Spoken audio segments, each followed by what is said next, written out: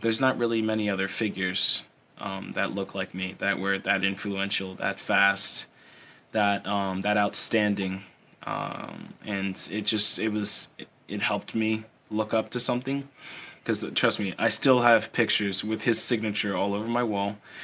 Because my first and my first YMCA nationals he was there signing autographs, and I was dying to go to that nationals. The only reason I made that nationals was because I knew he was going to be there, and having somebody that looks like me, that is that fast, and having him as a role model is beyond motivating. It just Wow. I've always found it easier to look up to somebody, and want to beat them, and then use that as a goal and a stride to get better. All right, nice job. Good set. Let's do some social kick. Welcome back to the Social Kick Podcast. I'm Brian Lundquist. We got a full crew: Dr. John Mullen, Luke Paddington, and the ridiculously fast high school stud, David Curtis. What's up, David? How are you? I'm good, thank you very much. Man, you've got this whole gaming studio set up behind you. Are you into Fortnite? What's your routine after practice? Not a Fortnite star, no. I've actually not really ever played that game. I tend to focus more on a game called Rainbow Six Siege. Huh. I help teams out on the side as a statistical analyst and stuff like that, helping to help their players improve their performance and stuff like that. And I also stream a little bit on Twitch. Whoa, get out of here. So what are you planning to study in college? Not that, but well, it sounds pretty analytical, so I'm curious what your career interests are or degree interests. You'd be surprised. It's nothing related. Okay. I'm going into college right now with a major in psychology and a minor in criminology because the hope is to make the Bureau of Investigations post-college and post-swimming career. So hopefully, Nice. Fingers crossed, all the stars align in terms of that. Wow. All right. That's what insiders call it, the Bureau. That's good. That's good. What do you look like buttoned up? You're used to wearing. That was all I think with swimmers that, we're so comfortable wearing almost nothing that it's almost weird to be completely buttoned up. But you'd be going the other kind of suit in that direction. True. I do like wearing a suit. It's comfortable. It's quite the opposite of going up in a tech suit in a swim meet, but it's manageable. It is funny. The only time I'd ever wear a suit in college was swim meets. We'd always wear a suit to get on the bus and then sit on a bus for 8 hours and then come off in the middle of winter. And I had to learn swimming taught me to tie a tie, actually. I mean, are people doing that now? Like in the NBA, the coaches don't have to wear suits on the sidelines. They're just wearing their tracks. I wonder if dress codes change in the COVID college scene era. Yeah, I'm not sure, really. Yeah. I've seen a lot of NC State gear that's just sweatshirts, hoodies, pants, even logoed shoes with NC State and Adidas. Yeah. But the only person that I've ever seen that to wear a suit at a swim meet was my coach, George Ward. I believe he wore it my freshman year to I think it was the senior night where everything was finishing up for the season, and we were doing remembrance things for the seniors that were going to move on eventually at the end of that year. Man, you are entering the phase of your life where you wear nothing but sweats. That is all college swimming is. I don't know. I think he might be different. I don't know. He likes to wear suits. Not too many high schoolers are saying that, I think. I think we got someone that's cut with a different cloth here. Maybe I'll switch it up once in a while. There you go. Well, there's got to be something. High school. What's going on for high school in New Jersey? Things are on and off. My school is pretty good. It's a private school, so they have a little bit more resources. So they're doing a hybrid learning. I'm currently on that two-week quarantine because of the Pro Series that I was just at in Richmond. Mm-hmm. So after that week's over, I'll be going back to hybrid learning with Pennington, which is 1 week on Monday, Tuesday, Thursday, and Friday, and then 1 week off where it's all week on the computer. And what about the swimming season? Still pretty questionable. Yeah.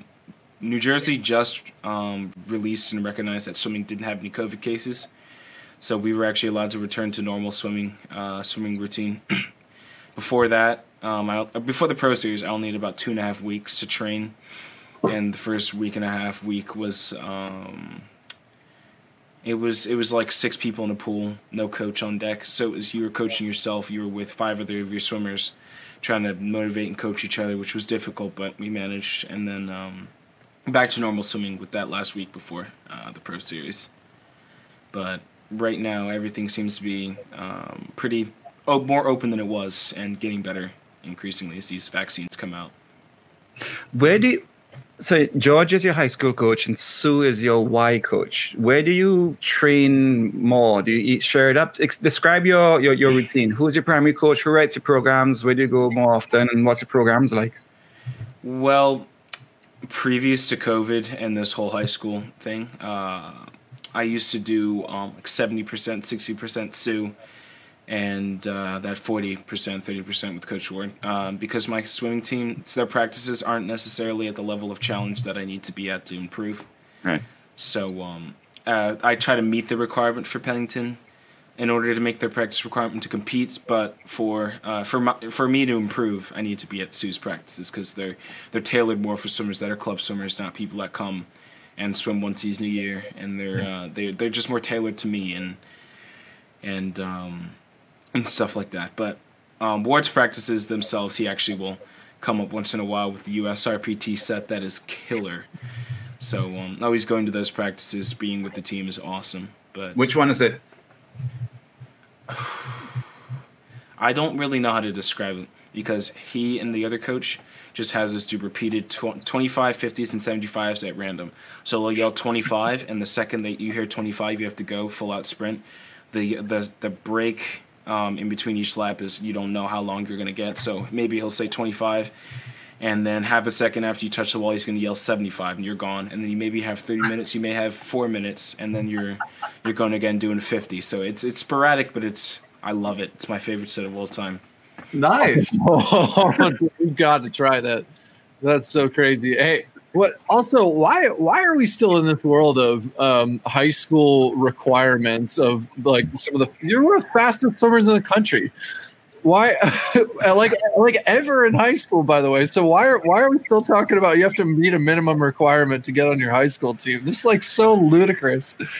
I believe it's the regulation for my school because we don't have a gym class. We have sports, and you have to compete in 2 sports for the school to get your PE requirement. Mm-hmm. So there's certain requirements for every single sport, and there's a practice requirement and an attendance requirement that you have to meet in order to get that credit, and you have to graduate with 8 credits at least, I believe, 7 or 8 credits in order to graduate with a successful diploma. Yeah, but I think what I'm getting at is that it's kind of backwards because, you know, the whole point of educating youth on physical fitness is so that you understand how to treat your body. Clearly you do. He needs to know how to do relay starts, or he might not make the high school relay. Come on, we know that's what these high school workouts are for. Yeah, still working on that, by the way. That sounds like okay. So I enjoy that kind of pain, so I could see the appeal of that kind of workout. How much of your current training program involves USRPT? Not much. I'll do a set here and there. A lot of like the big sets that I do of repetition training is 650s on 6 minutes, where I'm just doing full out sprint, total full sprint from the wall to wall as fast as I can go. And I'll do that every once in a while. Mostly before meet, maybe a week before meet, so I can get my sprint muscles going at least, as I try to keep those active as much as possible. But surprisingly, I train more like hundreds and 150s base because my coach is very adamant in making sure I have an athletic base so I can survive throughout 100, which this Pro Series I did not, because I did not have the base in order to compete at that level. But she's really good at making sure that all of her swimmers can start out fast at top speed and then hold themselves through that last and final wall, which is where I focused on mainly for my training. Yeah, I'd love to learn more about what are some things you're working on for the 50 free right now, either with Coach Sue or the high school coach. And then also, like you said, the 100 free, obviously, it sounds like training just wasn't behind you due to some of the COVID regulations. But what you see you need to work on for getting to that next level in the 100 like you have in the 50. The biggest thing is the base, because I started out pretty good. I was watching the review of the video, and I was out right off the start with Coleman and Justin, who ended up doing very well in that 100, along with Surhoff. And it was basically just the back half where I didn't have the strength to surge and stay with them, and I died off pretty hard. So it's working on the leg strength and leg speed endurance, and then the upper body, the pull and the endurance that I have there to be able to finish that race as fast as I started it.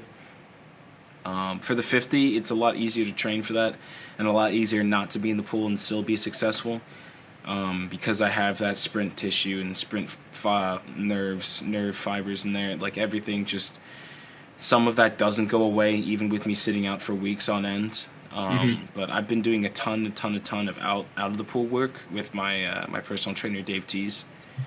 I work with him. He's on the national team roster with me as my trainer. We do a lot of body weight training, a lot of stability training, and a lot of isolation training in terms of isolating individual muscles and strengthening them so that my start can be better, my kick can be better, my underwater can be better, the raise on my stroke, the recovery on my stroke can be stronger and waste less energy. Oh, he's very specific, and he finds individual parts, does tons of research on them, and then he then will isolate that in the next workout. So we work on that part, and it never is a generic workout. It's always individualized to me and what my needs are. I think you may have just pointed out one of the keys. We were talking earlier about your stroke, and you have a very distinctive stroke in your 50 at least. That's the only time I've seen you swim. You got this massive kick. Your kick comes out the water sometimes. You almost looks like you're swimming downhill. Your stroke rate is low, and you're going so fast. It just means you're grabbing so much water, and you're so strong. You're grabbing it so well. And John, Brian, it must be what you just described, a huge part of it, right? Just that whole power and ability to feel the water so well. Yeah, the big part of my 50 is power. That's what I work on a lot with my training partners and Dave. It's just all about the maximum amount of power that I have in my pulls. Like I try not to spin because I feel extremely ineffective, and I don't go as fast if I'm spinning. Yes, my arms are moving faster. I've tried it before in a race and it did not work. It's just focusing on the recovery, the fast recovery on top of the water, and how much water I'm grabbing with my arms, and how I'm utilizing that and pushing it behind me, because I'd rather be pulling a lot more water and going faster and have a slower stroke rate than having a higher stroke rate, taking less water, and then wasting more energy that I could be using in that back half, that last 5 meters, that last sprint push. What happened in 100? Go ahead, Brian. Well, I was gonna say, if you mentioned your training is, I think probably the same direction Luke is gonna go. The 100 and 150 and doing some of the longer distance stuff, and then coming down to race. How do you apply that sort of application on the water, maximizing force, maximizing power, when a lot of the rest of the training is based around, this is notorious for swimming. It sounds like you're probably somewhere hybrid in the middle where, we're swimming these longer distances and then coming down to sprint for just 21 seconds. So like, how are you thinking about applying power to the water when you're doing training and some of the kind of like training for the 100 so that you have that speed endurance? So what I tend to do for the 100 freestyle, if I'm perfectly in season and working hard, is I try to pull more. That pull strength with the paddles helps me strengthen my shoulders and my core, so I can have that strong pull. And focusing on the power when I don't have equipment on, it's just all about bringing my. I don't really know how to explain it. It's just it's becoming more automatic for me that I have to actually think about this now. It's just all about the utilization of how I pull my arm underneath the water, the angle of what I pull it at, how much water I'm catching from, say, my shoulder to right about here on my wrist, which is where I focus on. I focus on all the water pull from here all the way down to my shoulder. It's all about that pull, and I worry less about, I worry more about stroke count, and I try to keep it as low as possible on every single lap, no matter the distance. So I believe I was looking at some of the statistics from my 50 freestyles recently from Worlds and the Pro Series and Nationals, and I have around 17 cycles in 15-meter freestyle compared to some of my teammates that have around 26-ish. How tall are you? And Yeah. I am just about 6 foot tall. 6 foot only. Oh, okay. Oh, Yeah.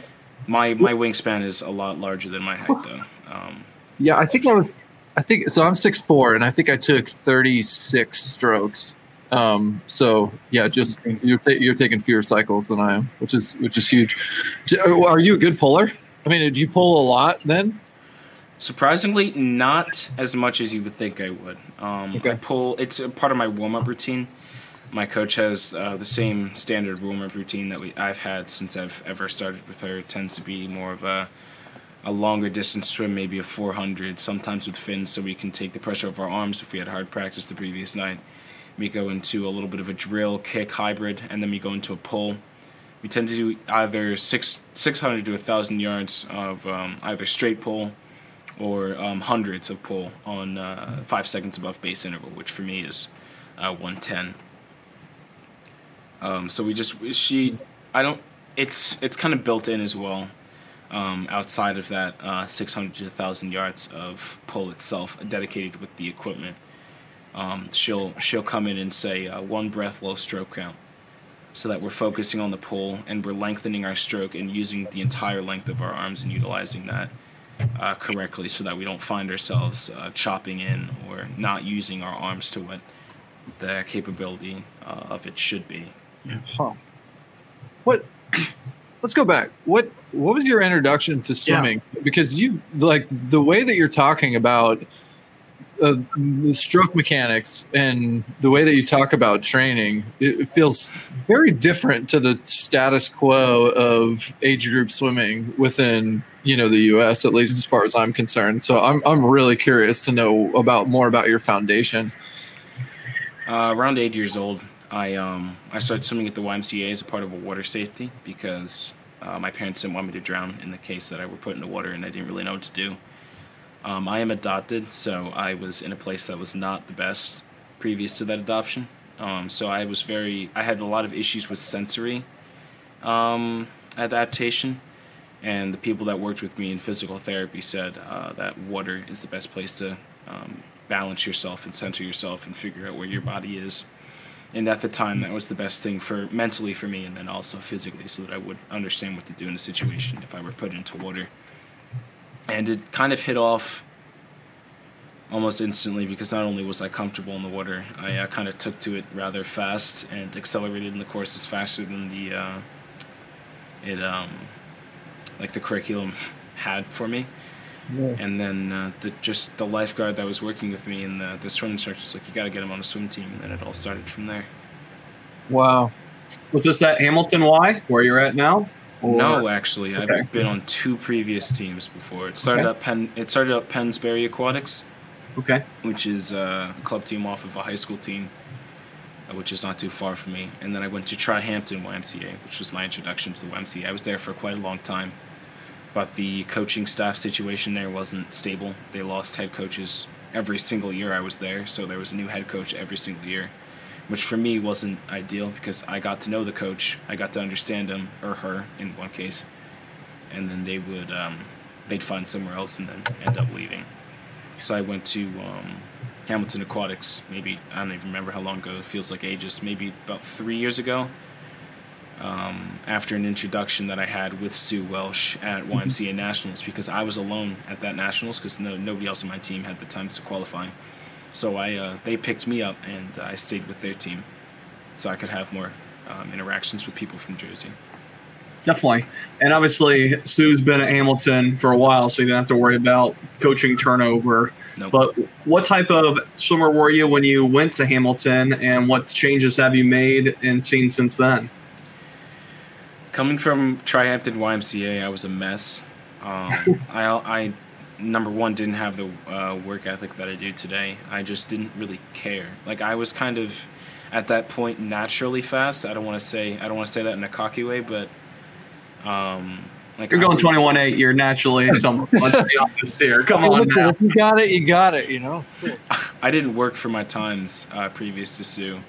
Like I would sit out a lot. I just didn't have the motivation or the work ethic that Sue brought to me. But the coaching staff at Trihampton didn't really challenge me in terms of that work ethic, so I kind of got away with it for way too long. And once I joined Hamilton, she did start challenging me, keeping me in the water. And she did start giving me practices that I've never seen before and practices that made me hurt and stuff I could not physically do at that point. So that it made me want to do those practices to complete them, to make sure that that I would improve. And so she gave me goals that most definitely helped me improve my work ethic, my mental game, and then also just my overall swimming ability.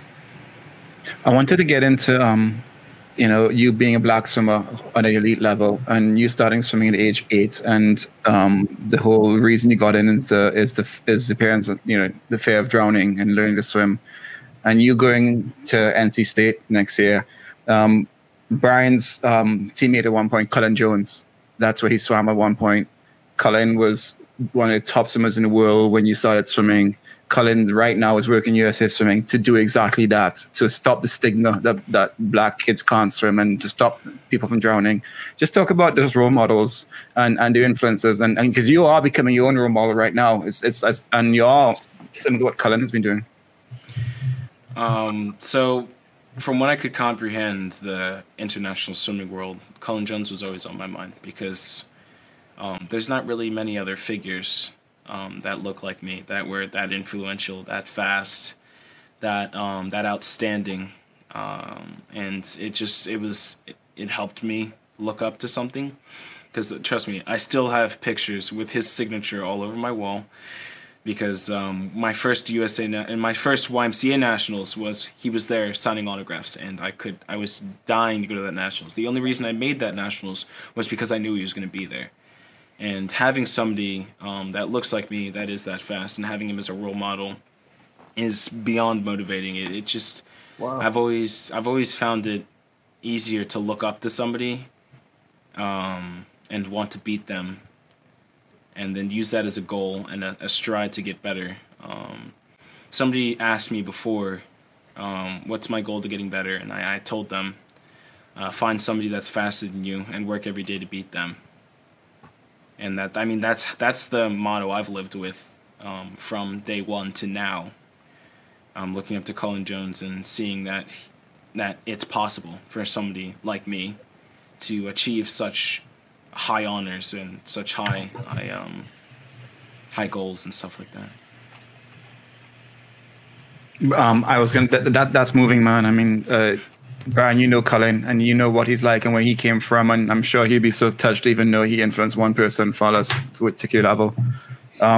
What made you decide to do the NC State route? Was it because of the similar path he went? Did you feel that support from Brandon? What was the deciding factor to have this path to go forward, to continue your journey? Because you obviously have set your high levels of where you want to be in your career, in your swimming. What made you decide this? You've had a good foundation so far. So I was looking to a lot of schools. I started narrowing down onto the East Coast because I did not want to be within. I wanted to be within driving distance of my parents, just in case anything were to happen. So I'd be close to home. It's just a personal thing for me. But there was a lot of factors that went into NC State as my choice. Number one, the big thing is that I'm a big family person. I love people that I know and care for. I like to just be around my family and do things with them because it just makes me feel happy and at home. And I felt like I was going from Hamilton Y family, from my own home family, and I was welcomed into a family's arms the second I was there on my recruiting trip. I didn't feel like a recruit. I did not feel like a recruit. I could not tell who was an NCAA champion and who was a walk-on, or who was a diver and who was a swimmer. Everyone was family. Everyone understood each other. There was just a mutual respect and a mutual love for everyone on that team that I could not pass up. Why is that important? You and I chatted briefly on message, and you said that a huge part of your success is your coaching and your family, your support, and you've had a tough time at it. You are a minority in the sport. You've gone for why, and you're going to a place where you have a solid family again. Why is that so hard, so important for you to get through? I mean, because this is a tough sport, isn't it? In many ways, not just training. Talk about that, the importance. The importance of family to me is I love this sport, but then again, it's not the easiest thing to do. You're just swimming individually a lot of the time. Relays, yes, they happen. They're awesome. That's what I live for, by the way. Love relays. It's hard not to have something like that, have somebody backing you up and have somebody holding you, like near you, holding it with you, and like working with you. And I couldn't really give up the family that I have here and that feeling. I really wanted to be able to have that that idea that I have somebody supporting me and that I have teammates that are working for goals that are similar to mine and that are at the high caliber that basically all the NC State swimmers are at. But yeah, it's just the whole idea of family is an absolutely necessary factor in order for me to swim. Otherwise, I would not.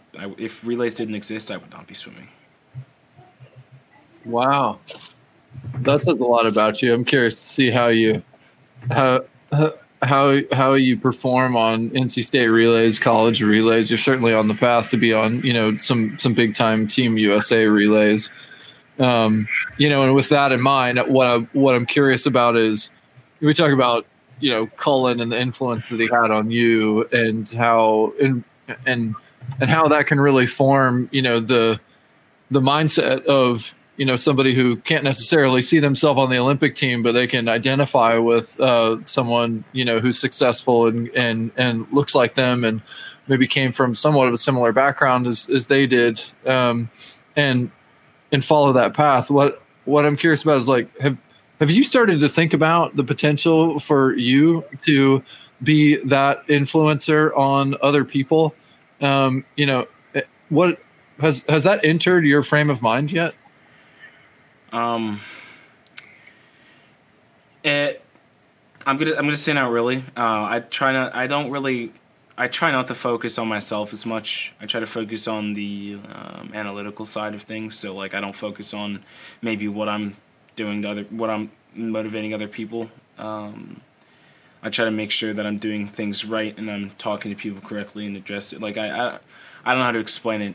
I don't really. The only self-analyzation I tend to do is regarding something that I need to fix, like swimming abilities or any type of manners or something like that. But I have been noticing recently. I've gotten a lot of DMs and stuff like that to keep going with what I'm doing. That I've been inspiring people, which is beyond. Like it's a feeling that I cannot describe to you, because along with me performing well and helping other people, to have them let me know that I'm inspiring them, that's just another reason for me to continue swimming.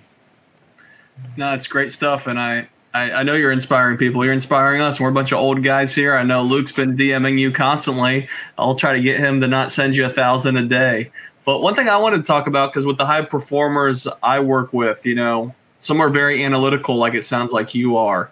I'd like to learn about how you balance swimming analytics and just being able to perform, because obviously you can't go to the block in robot mode thinking about just analytics, especially for the 50. I'm sure Brian could attest to this. You got to just get up there and rock it. So how do you balance those two sides, and how do you use analytics with Sue and the rest of the coaching staff?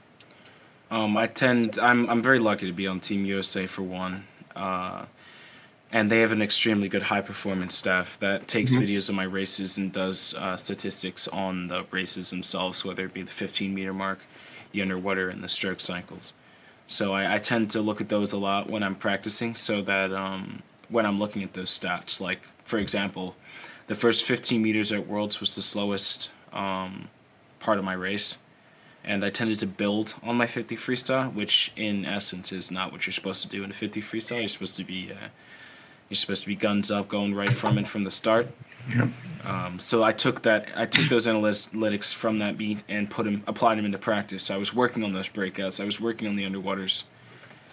I was working on the kicking and the kick strength and the kick rate that it was to make it as high as possible. And then I also take those analytics and take them out of the pool and go to Dave T's, and I'm doing lifts that improve my start reaction time. I'm working on raw reaction timing, stability, so that I have a stronger block presence, and core, so that I have better underwaters. And I try to make sure that doesn't go into the pool when I'm at a swim meet. Like I will.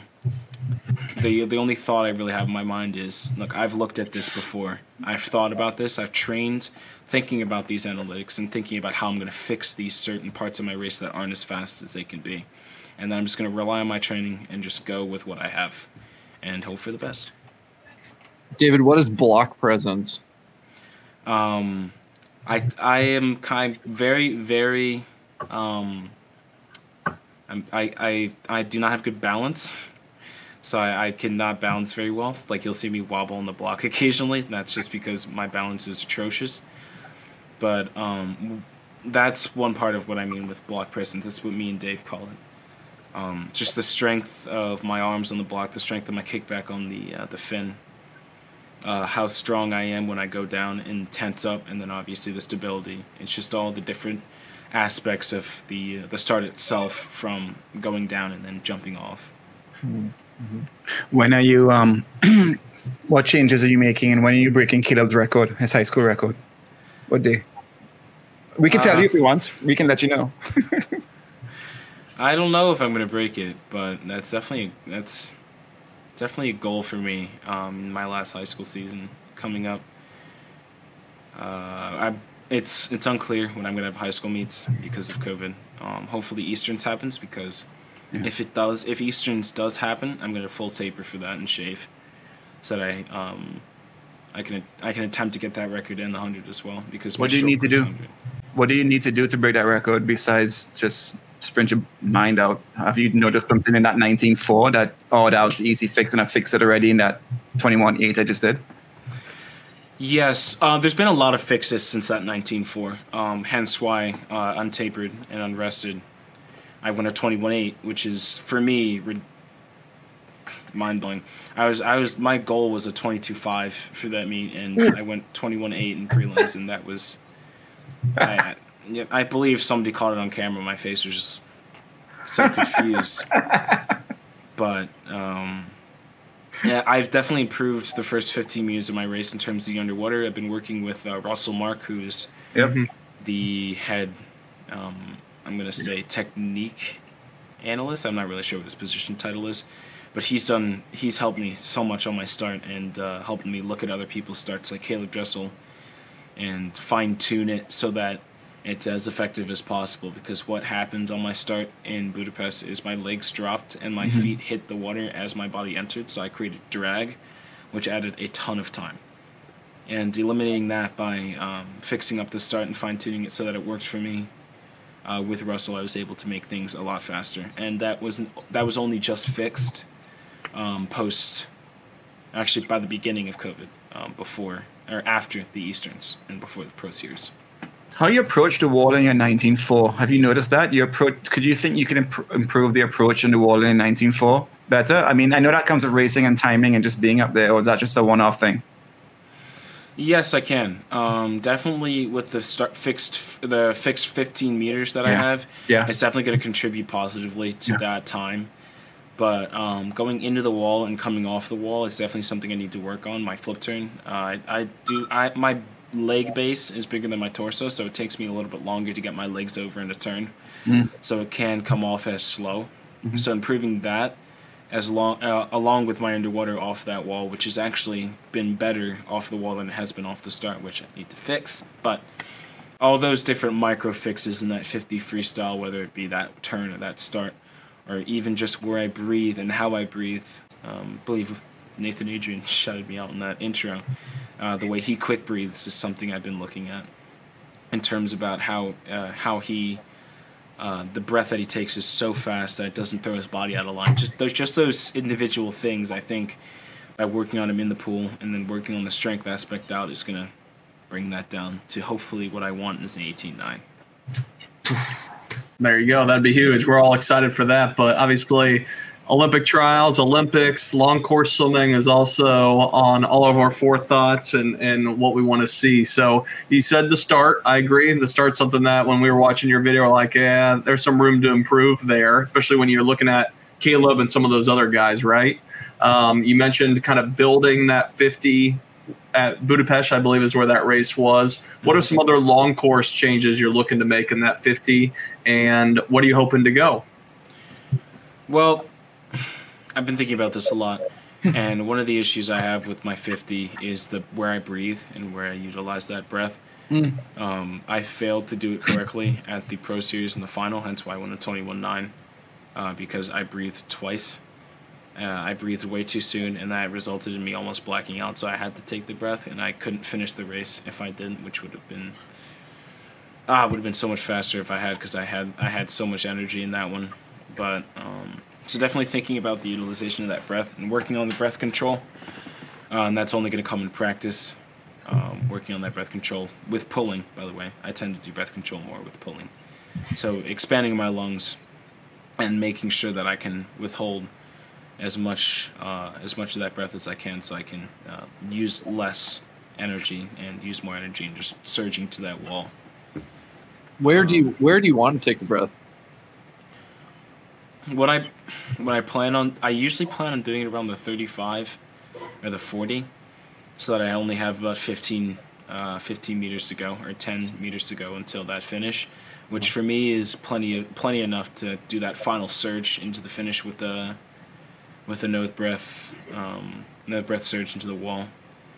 But I believe I was a little bit past the 30, a little bit before the 35, and way before the 35 in the prelim and final in Pro Series, which is why I didn't necessarily go as planned. I mean, a lot of the top guys won't take a breath at all in the 50 long course. Is this something that you've thought about, or why do you think one breath is the best strategy for you, or is that just the best strategy at this moment? I suffer from pretty bad asthma, so my lungs don't really expand to what the normal humans' lungs should expand to. So the length of time that I have to breathe is significantly shortened. So taking one breath isn't absolutely necessary for me. I cannot do a full 50 long course without breathing, nor short course. Just for my physical safety, I don't want to push it because things could go south pretty quickly. Gotcha. For me, so I tend to think about where I'm going to place that breath, because not only does that breath save me from dying, it helps me rejuvenate my muscles with that extra oxygen, so that I can finish stronger and have, I think, in my opinion, more energy because of that oxygen. Is that something you've talked to the NC State coaching staff about? Because breath holding is obviously a big component to, even for the short axis strokes too. Well, for all strokes really in the short course format, which the college season is focused on, even though we're all focused on the Olympic Games. It's a big component. So I'm curious kind of how, there's a road to navigate with someone in your situation. I'm curious if that topic's come up. It actually hasn't really. I'm sure they notice. They do a lot of scouting because they are very, very good at looking at those individual things and looking at things to improve and how to individualize training for each athlete. That's one thing that they stress a lot, is it's not basic training. Not everyone does the same thing. You do what's best for you. Right. But at this moment, I haven't had a chat about my breathing situation, because I haven't really thought it too much of an issue to discuss. But I definitely should look into that, so I can make them aware that breathing is a necessity for me in order to survive in the future. Well, we'll just cut that section and we'll send him a clip. It'll be fine. Yeah, I can send it to Braden. He'll appreciate it. I got a question for you about, you mentioned this a couple of times and earlier when you said, about sprinting, I can just get ready to sprint. It's my faster twibers. I can get up and go. I know what it is. The four of us here are sprinters. Two of us have gone 21 long course. It's not me. Guess that. 50% of us here have. Yeah, I've gone 21 long course. What is a world-class sprinter to you? We're doing a show on sprinting next week, and it's speed.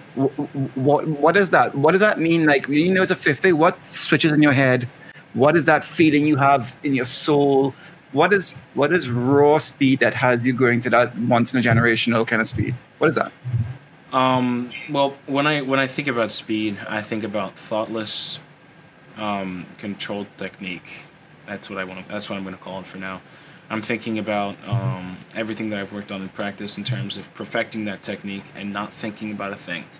Because if I think about anything before my 50 freestyle, but a blank, like my mind is completely blank when I swim the 50 freestyle, because all I need to think about is that I'm going to be going fast for the short amount of time that I have, and just to rely on what I've trained for. But the raw speed, I cannot describe the feeling before 50 freestyle to big meet. The heart's pounding. I sometimes I'm sweating because I'm so anxious to get in the pool. It's so much different than swimming any other event, even from the 100 freestyle. It's such a short race. It's just such a micro technique race where if you mess up one thing or if you get everything right, you're set or it's over. I honestly do not know how to explain it because of the mentality that I have for the 50 freestyle, where it's just you're gonna go for, I just think you just go for it, and that's all I really think about during the meet time. So what do you mile guys? They all wish that they could be 50 guys. So what do you do, David, to prepare? What's your pre-race routine like, and how is it different for the 50 versus the other events? Are you talking in terms of warm-up? Warm-up, mental preparation, things that are going through. Yeah, it could be either what you eat, how you sleep. In terms of all racing, music is extremely important to me. Back to what I was saying, I had issues with sensory when I was really, really young, and one thing that also helped me center myself was music, and just having a big headset on and tuning out to the music.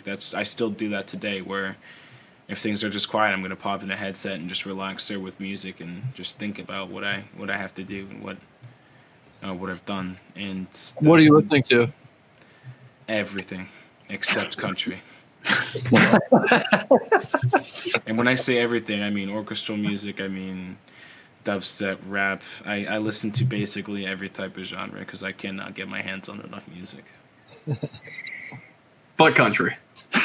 But country. Let's make that clear, right? NC State roommate, whoever you are, get that through your head. Yeah. Okay, and so and tell me more about warm-up. How do you warm up differently? I actually started a new warm-up routine recently that seems to have been working a lot. One thing that I do differently as a routine part of my racing is I warm up in my tech suit. I know a lot of people that don't do that, and I've been scolded by a lot of swimmers that I do that. Scolded? The reason for that is I just like to feel – I just want the tech suit to become a part of me, and sometimes if I don't swim with the tech suit on and warm up, I feel like it's a tech suit. Like it doesn't feel as fluid and natural as if I were wearing it in the pool previous and getting used to the feel of that. Huh. But I tend to focus on, in the warm-up, a lot of swimming. I only swim warm-up in 25s. I do not swim anything over 25 in terms of like distance. So like I'll be doing 50 to 125s before I start doing my underwater set, which is something I've seen. I kind of fine-tuned it to myself. And then I'll go into a breakout and then some sprints, and then I'll be done. Is that true for just the 50, or do you warm up in only 25s for all races? All races. Where did you pick that up? I've never heard that before. I don't know. I just kind of started doing it. I liked starting, pushing off the wall hard, nice underwater, stopping, resetting, and then starting again. It was just something that I'm not a big fan of distance, as you can tell. 25s is the most ideal situation for me. So warming up with something that I'm comfortable with and something that I can feel each individual part of my push, from the push to the finish, definitely helps me figure out what's wrong, what else I need to warm up. Say it's my legs are a little bit sore, something like that, need to do more underwater, so I can figure that out more by looking at each individual 25 and finding out consistently what's wrong and then continually warming it up. Yeah, man, it makes sense. I mean, we talk a lot about neural connectivity and being in tune with your body, being aware of every stroke, being cognizant of every stroke, and how we're making that shift a little bit in swimming compared to when Luke swam when he did 10,000 a practice and he was a 50-yard freestyler, 50-meter freestyler. So it's nice to hear some of these things starting to happen within the sport with some of the younger generation, because we all know for sprinters, doing longer distances, yeah, there's some aerobic benefits, but if you're not connected with it, if you're not fine-tuning your strokes or finding some benefit from it, it's likely going to be wasted and actually impairing the neural system for some of the sprint capacity or capability. Mm-hmm. Totally agree. Did you watch the ISL? And are you a fan? What do you think? Briefly, yes. Not as much as my friends did, but I did keep an eye on the time and the swimmers that were in that. Yeah. Why briefly? Was that you were busy or you just weren't interested? It was too much of it? It wasn't an exciting? Why briefly? I'm interested. Actually, I actually want to be a part of it. Like I really want to survive. So the post college, I can indulge my time in that and elongate my swimming career, because that's family there. The teams there look like their family, and that's what I want. I think it was just because I was busy. The time that the ISL was out, really, I was focusing on getting the grades up, finishing my application for school. So I was pretty preoccupied mentally during that time, and I didn't really have time. I don't really watch TV other than gaming or YouTube, but it just wasn't something that I pursued at that time. Who's your favorite swimmer? Your favorite current swimmer to watch swim Florida in the world? Who? Flo Madu? Florida, yep. And who's your favorite swimmer of all time? Cullen Jones. Sweet. Well, back to Cullen, you were saying how, you have your idols so you can beat your idols. So what is his best 50 free time? 21:59, I think, is what I'm seeing. Lower. Yes. 50 long course? Am I wrong? Man, Google's looking wrong. What does he go? Yeah. What do you have? Well, I know he's been 21.4 because he had that American record. Yeah, I was going to say 21.47. 21.40 American record. Yep. 2009. Okay. All right. So 21.40. Are we going to be seeing it at trials in 2021 out of you? It depends. Okay. Depends on my training situation and how things are going with that training and how COVID flattens out.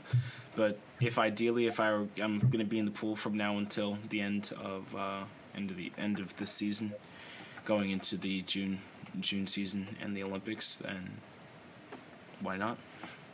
John and I were talking about what trials look like in 53, and I threw a number out there and I started counting, and I can see 16 guys going under 22 in America trials. I counted 10. Brian. What? I'm asking Brian, does he think 16 guys under 22? In the U.S., no. I counted 10 off the top of my head. I counted 10. No problem. But then we're talking about what is it going to take to make top two? Like most of those 16 guys are like 21.9s, 21.8s. But what's it going to make top two? And we had a hard time thinking who can go 21.4 and under. That's more than one or two folks.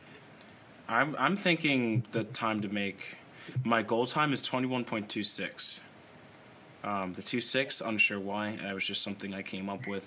But that's just my ballpark in the range that I want to see myself in, whether it's now or in 4 years, to make the Olympics, because I think that's going to be the gold standard. That's going to be the second place spot.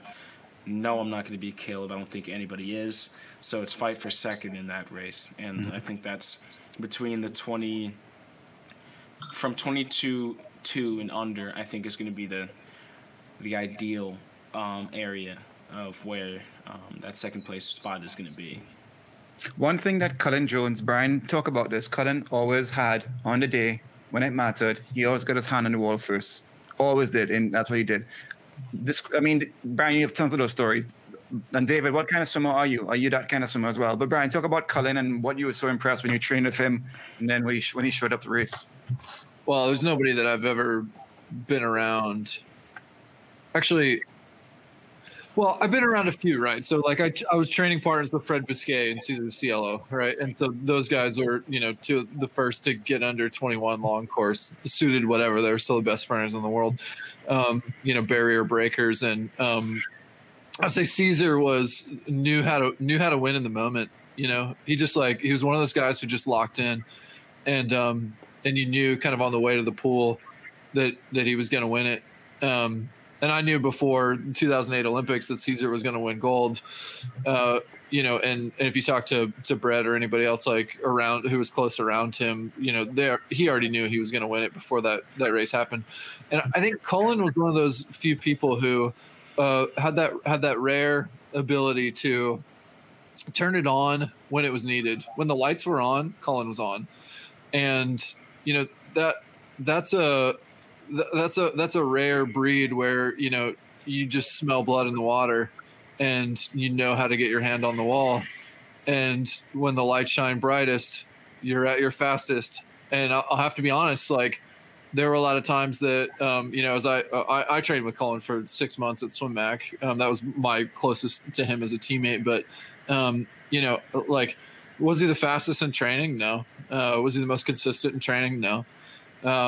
But what I realized is that, like, when Cullen was on, like he knew when to turn it on and he knew how to do it.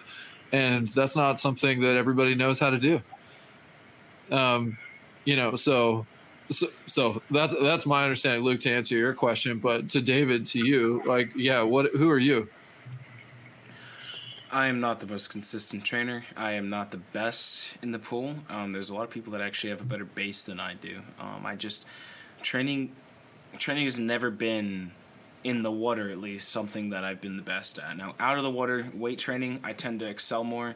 I tend to see better and higher improvement rate there, simply because that's something I find myself that I'm better at.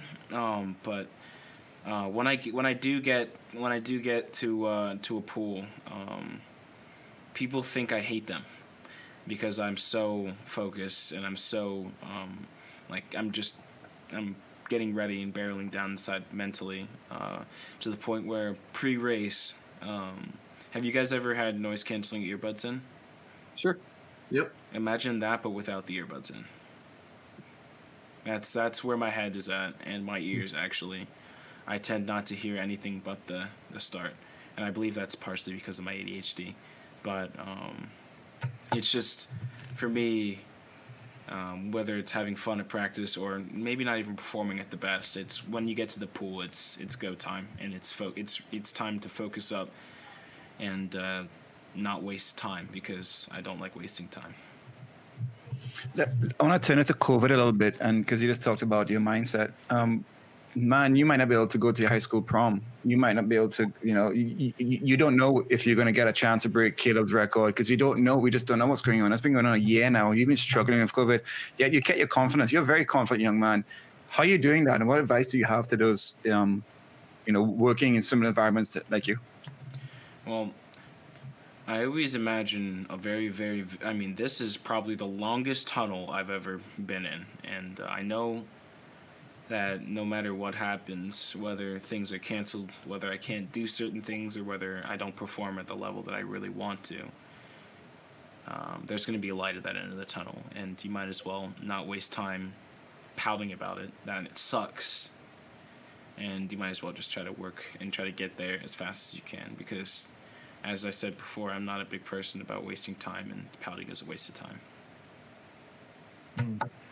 And have you encouraged younger kids who probably their dream is to make Y Nationals? That's the epic, and they're struggling and they're getting things hit besides COVID. They have a really rough home life. They have a they're black swimmers and they're having prejudice on deck. They can't afford to swim at the swim club. What advice are you giving them to get through these tough times despite all these things being in front of them? There's a lot of odds that are going to be thrown at you, whether it's, like you said, financial issues or environmental issues or mental issues or physical issues.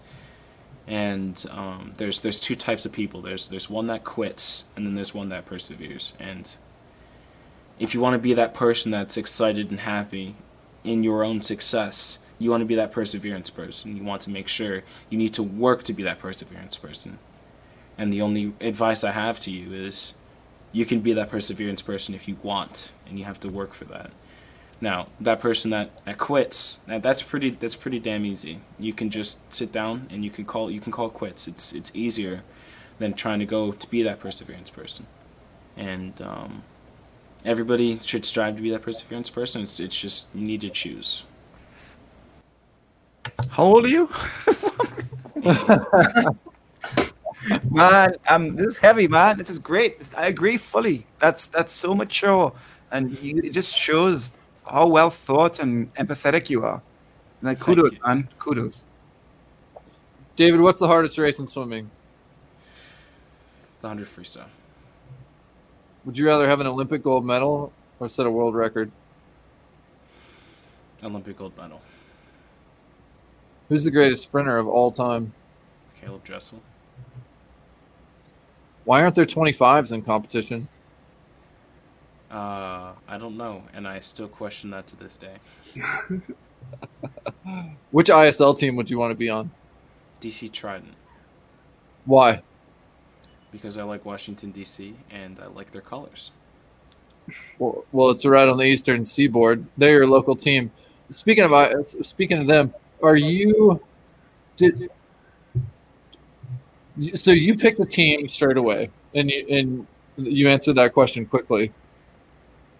I wonder, do other people that follow ISL more? You mentioned your teammates and your friends would follow ISL more. Do they identify with a team? Are they fans? Do they have sweatshirts? Do they have merchandise? Are they into it? But for a particular team, are they fans of certain swimmers? I know most of my friends are DC Trident fans, and I know one New York Breakers fan. They do all have sweatshirts. I do not yet, but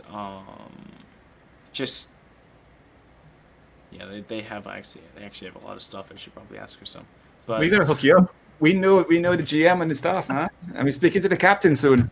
Yeah, we're gonna hook you up. Awesome. No, that's accepting some sort of. You gotta be careful about your eligibility if you do that. Yeah, I don't know if I can accept that yet, but maybe in the future. Oh man. Well, hey, I actually have one final question for you, which is the difference between short course sprinting and long course sprinting. Because the way that you talked about it, it sounded like, for you, it's no matter what happens, it's go. Okay. Mm-hmm. And I was listening to some conversation recently with Anthony Irvin, two-time Olympic gold medalist, 16 years apart, who says that for the long course 50, you build a 50 freestyle. And that sounds counter to what you were saying, but also toward the end of the race, you're sucking for air, asthma or not. You're like thinking about breath control and how do I surge to the wall, where he's thinking about building. Where does that come from? Have you played around with different? And for you, that you've got to lock into go fast, go, versus the other school of thought. I used to not have the physical ability to just go right off the bat, so I would physically build, and then I started testing with that go theory and started going sprinting right off the bat. And whether it was in the 200 free, which actually I experimented in an inter squad meet in December. No, not December. It was like a while ago.